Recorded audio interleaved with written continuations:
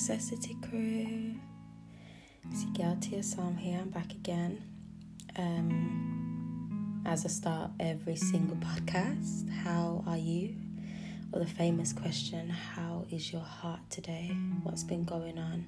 How's your week been? I mean, we're in August now, so boy, so 8 months in. That's so mad. Rona took our year away. But decided this podcast is going to be a bit different. As you guys know, the first season of my podcast will be entailing all of my blogs. This week I am switching it up a bit. I am doing something a bit separate, only because my life has been very real over the past couple of weeks, and I believe my podcast is the perfect place to air what's been going on and speak on the topic that has come up. My family and I have gone through 2 deaths, 2 losses in the past 2 weeks. And for those of you who know my family, we haven't really dealt with death like that. But ever since kind of the end of 2019, there's been deaths. And so, yes, I knew that it needed to be addressed. So the next blog that I will be speaking about will be the dismantle and the rebuild. They're going to be together. I haven't forgotten about them. I've already recorded it. They will be out next week. So, yes. But this week, like I said, I'm just going to switch it up and be real with you guys. Speaking about the topic of death as a Christian, grieving, and also dying to self as well. So yes, for those of you who have not read my blogs but want to catch up, do head over to www.aspiritualnecessity.org and check those out. For those of you that don't have me on social media but would like to follow me on Instagram, it's at Tia Sam, where I post encouragement when and if I feel necessary, as well as my home interior decor page, which is at Sacred Spaces Home. So yes, guys, without further ado, this week's podcast.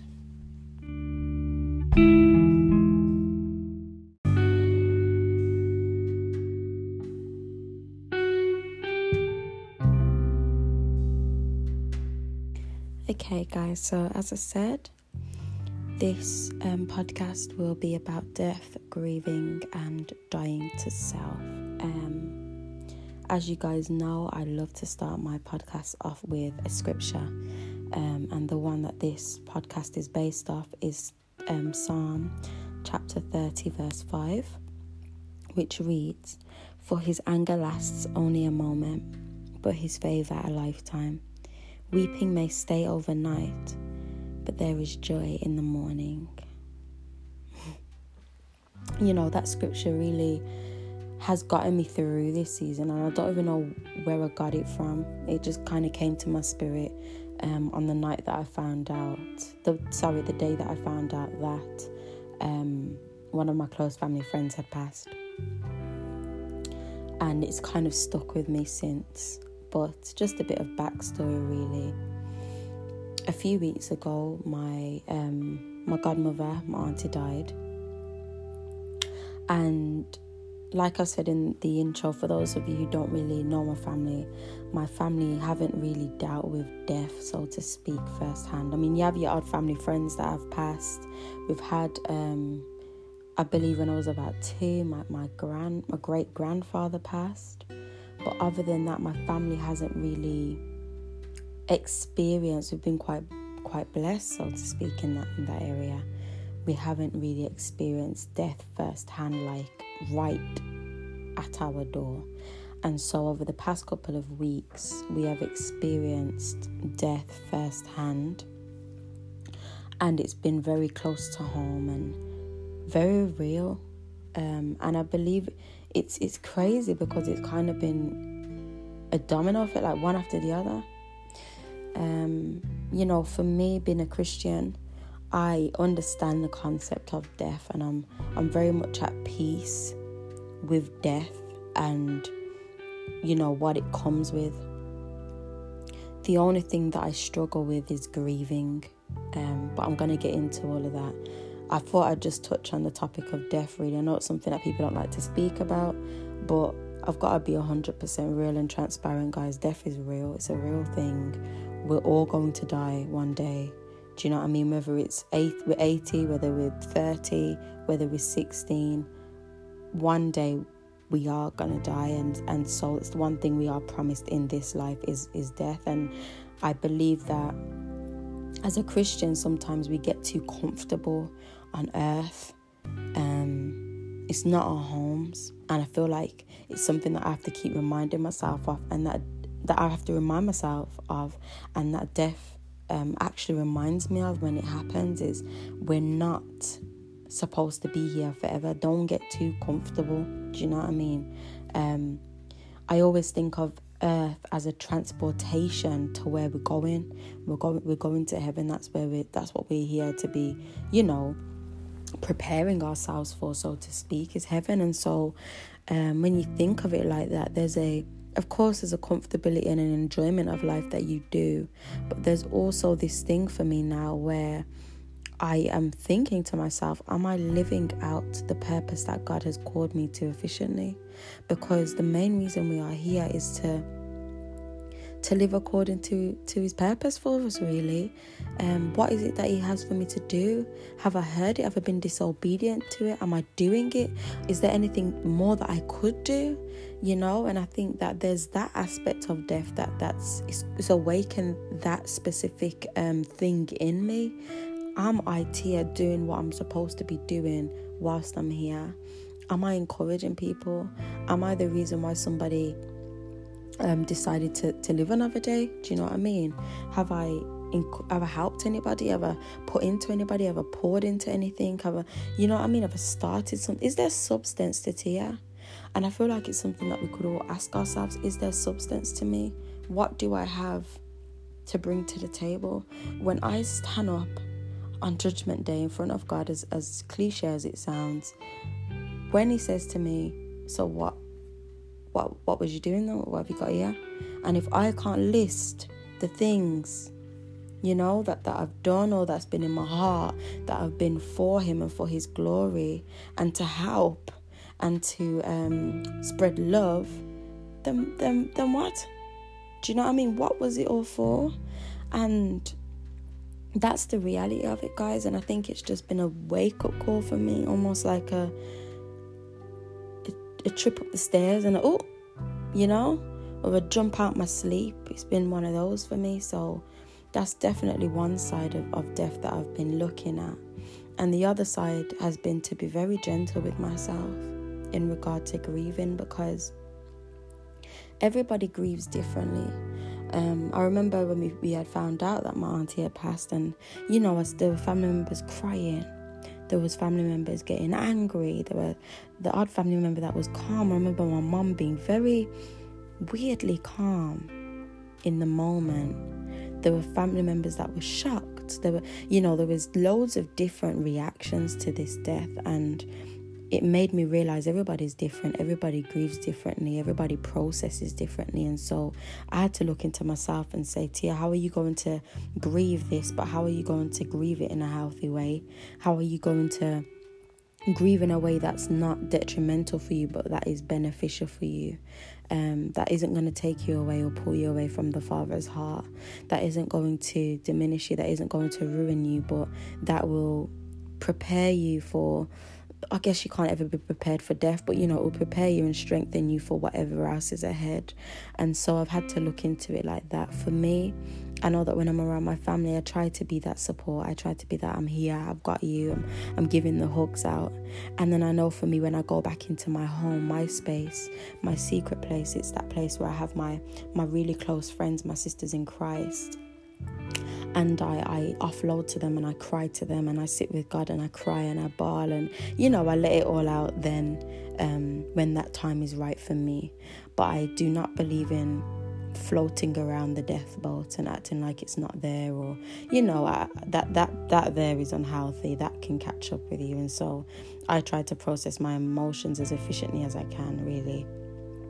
But I just have to remember to be gentle with myself, which a lot of the time I'm not, because with my family, they believe in God. They're not against God or anything, but they're not your typical Christian family. My family are quite street. The typical family, really. And so for me, being the member of, I guess, the proper Christian in the family that I am, it's like, how do I maneuver through this, being this specific member, if that makes sense? And I guess that's something I'm trying to figure out for myself in that, and that is something that I'm trying to be gentle with myself in, if that makes sense. But yes, that's literally what's been on my mind. Then a few weeks passed after my auntie's passing, and so we lost another one. This was a close family friend, but those people that don't even have to be blood to be family. That's him. And he's just been there from generation to generation, from my nan's generation all the way down to the generation after me, and that's about 5 generations, I believe. And so this one really pricked me. It messed with me. It's tossed me, because as much as it's bad to say and it's bad to think, I just never thought that he'd go.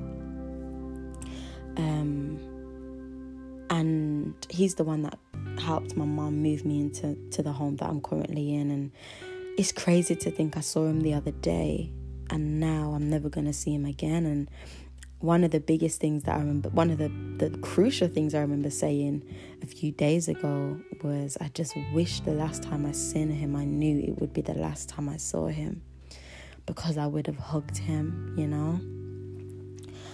But this one has really damaged me. It's damaged me, and this one I'm struggling to maneuver through, and that's me being as honest as I can. As a human and as a Christian, this one I'm struggling to comprehend. So what I'm going to do, guys, I'm going to take a little 5-second break, as I do, and I'll be right back with part 2.